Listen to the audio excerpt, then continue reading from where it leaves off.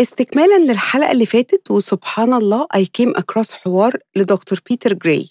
دكتور جراي باحث في السايكولوجي في بوسطن كوليدج، وعنده أكبر موسوعة في الانترودكتوري سايكولوجي، وأي حد بيدرس سايكولوجي سواء undergraduate أو postgraduate زي حالاتي ومش عارف يبدأ منين، هو الانترودكتوري سايكولوجي تكست بوك بتاع دكتور جراي.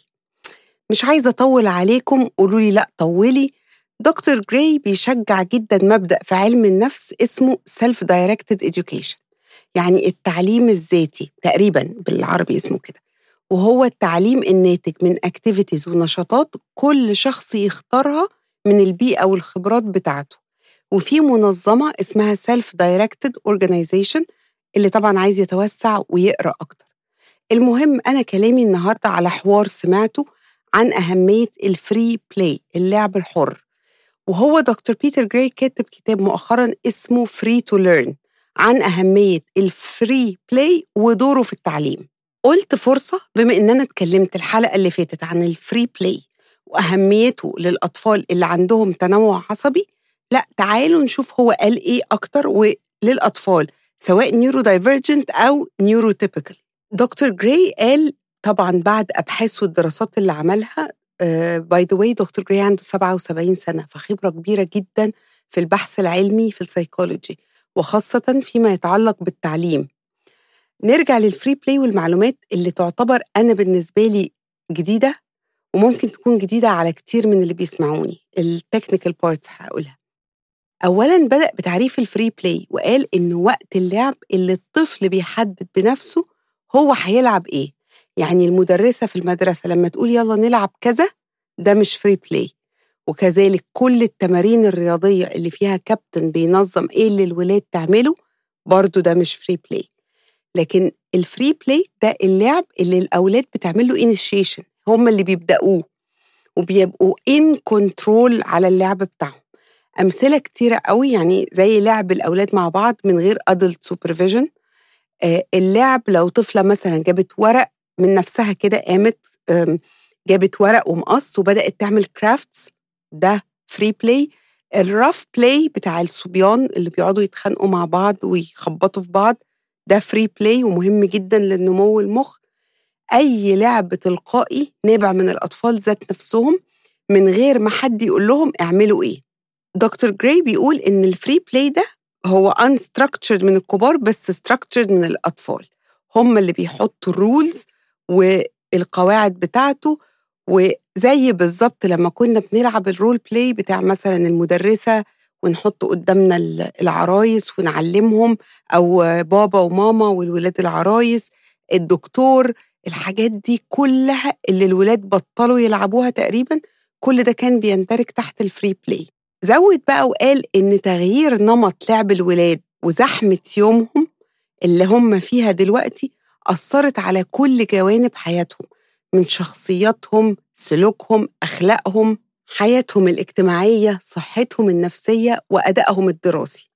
الفري بلاي بيساعد على تنمية مهارات كتيرة قوي، ولما دلوقتي ما بقاش تقريبا في فري بلاي أو بقى قليل جدا، الولاد اتحرموا من مهارات كتيرة قوي هم محتاجينها. بيقول هو كان في مرحلة ابتدائي في الخمسينات، هو فاكر سنة 5 وسنة 6، كان كل مرحلة ابتدائي at the time مفيش حاجة اسمها واجبات، يعني يروحوا الشغل كله في المدرسة، يروحوا وقت كله لعب. من 6 ساعات اليوم الدراسي كان فيه 2 ساعتين outdoor play، فسحتين كل واحدة نص ساعة، وساعة وقت للغدا، والساعتين دول كلهم totally free play. كانت السنة الدراسية أقل 6 أسابيع من دلوقتي. هو طبعاً بيتكلم الكلام ده كله عن أمريكا، لأن أمريكا الأجازة الصيفية هي 8 أسابيع بس، فكانت أكتر من كده. دلوقتي بيقول إن المدرسة بقت هي اللي مسيطرة على الولاد وعلى الأهل كمان، والنظام المدرسي علم الأهل إن السيطرة على الولاد في كل نشاطاتهم هي أحسن طريقة لهم. لكن الطفولة المفروض تكون فترة أول حاجة اكتشاف شغف الأطفال، وإن هم يبنوا مهارات اجتماعية ويعملوا سيلف ديسكفري لنفسهم. اللي بيحصل على كلام طبعا دكتور جراي إننا بنبدأ نبني الCV بتاعت الأطفال من قبل ما يتولدوا. بنفكر هيدخلوا جامعة إيه، هيلعبوا رياضة إيه، هياخدوا بطولات إيه. ولأن المنافسة بقت صعبة جدا، كل واحد عايز يلحق مكان كويس لأولاده، فبنركز على النشاطات اللي فيها جوائز أو تروفيز أو حاجة نقدر نحسبها ونقول عليها، علشان نشوف لهم مثلا سكولرشيب في جامعة أو يدخلوا جامعة معينة علشان الأداء الرياضي. فلازم تكون حاجة محسوسة ومحسوبة. ولأن الفري بلاي ما فيهوش جوائز يعني فما بقاش حد بيركز عليه، مع إن هو أكتر حاجة بتعلم الأولاد وبتضيف كمان قيمة ليهم. ونتيجة طبعا إننا عايزين كل حاجة لها فاليو محسوبة، بنصرف على فرق رياضية ومعسكرات وكل حاجة structured، كل الموارد سواء مادية عصبية نفسية وأهمها الوقت. بيقول كمان إنه دايما بيستوقفوا في كل graduation ceremony تلاقي حد طالع في السبيتش بينصح الطلبة اللي هتتخرج follow your passion أو امشي ورا شغفك. فبيقول هو فين ده وإمتى؟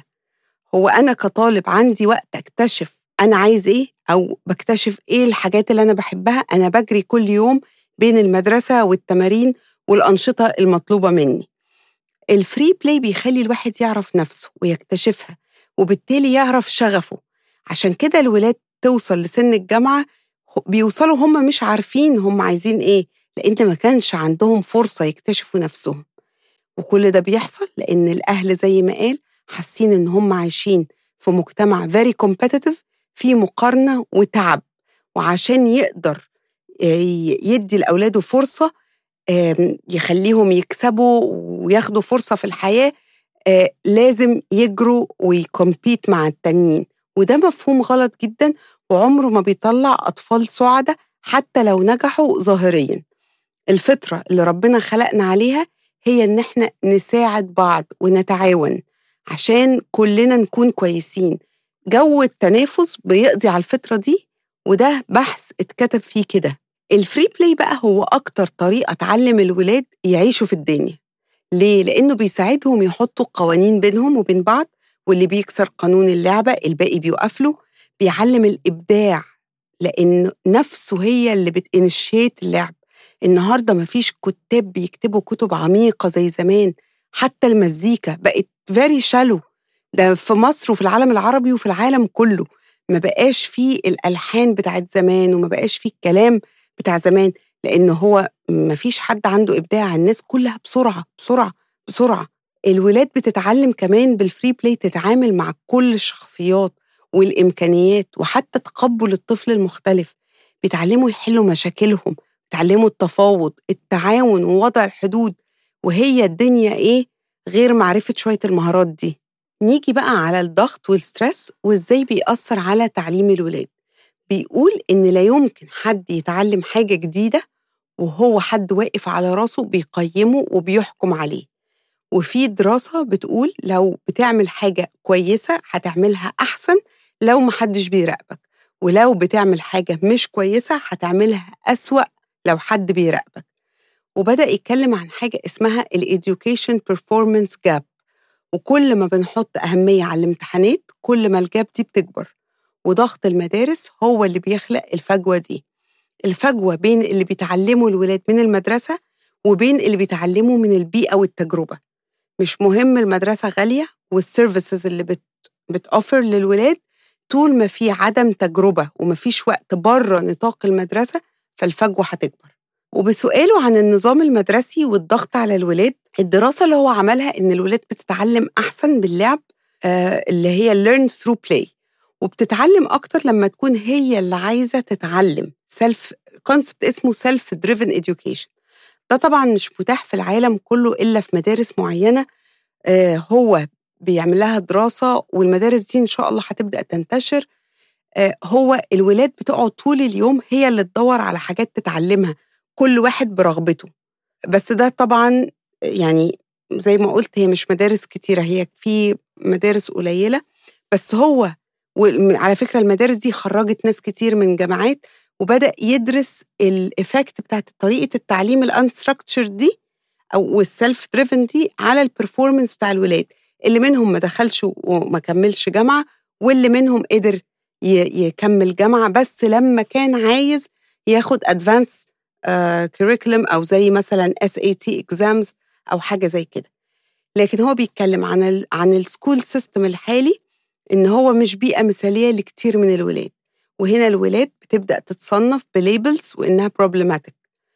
دكتور جراي قال مش بس الولاد اللي مش عارفة تتعلم أو تجاري النظام الحالي هي اللي عندها مشكلة، لا، حتى الولاد اللي عارفة تتأقلم مع السيستم ده وبيعتبروا إن هم A-star students محطوطين تحت ضغط وستريس رهيب. وبيتكلم عن الانكزايتي ليفلز والدبريشن في المدارس الثانوي في أعلى معدلاتها، وفي أمريكا فئة طلبة المرحلة الثانوية أعلى معدل اكتئاب ومحاولة انتحار، والسبب النظام المدرسي والقلق على دخول الجامعة والمنافسة العالية. يكفي إن في أمريكا في طفل من كل 5 أطفال خصوصاً الصبيان متشخصين بالADHD وعلى أدوية خطيرة جداً محدش يعرف مداها على اللونج تيرم. النهاردة هو برضو بيضيف إن النهاردة كتير من الأهل بيسحبوا أولادهم من النظام التقليدي المدرسي، معظمهم اللي بيخرجوا من النظام المدرسي بيتنقلوا للهوم سكولينج، وبيقول إن 4% من أطفال أمريكا في سن المدرسة أهاليهم قرروا إن هم يعملوا لهم هوم سكولينج. والمفاجأة الجديدة إن في عدد من الأطفال أهلهم قرروا يعملوا unschooling، شكل من أشكال الهوم سكولينج بس من غير منهج وامتحانات. الأولاد بيقرروا كل يوم هيتعلموا إيه وعايزين إيه الأكتيفيتيز والأنشطة اللي عايزين يعملوها، طبعا أكيد under supervision يعني. بس ده سيستم أنا ما أعتقدش إن هو متاح في عالمنا العربي خالص، أتمنى يكون موجود بس ما أعتقدش إن هو متاح. خلينا نتكلم عن الدراسة في حلقات الباك تو سكول إن شاء الله في شهر سبتمبر.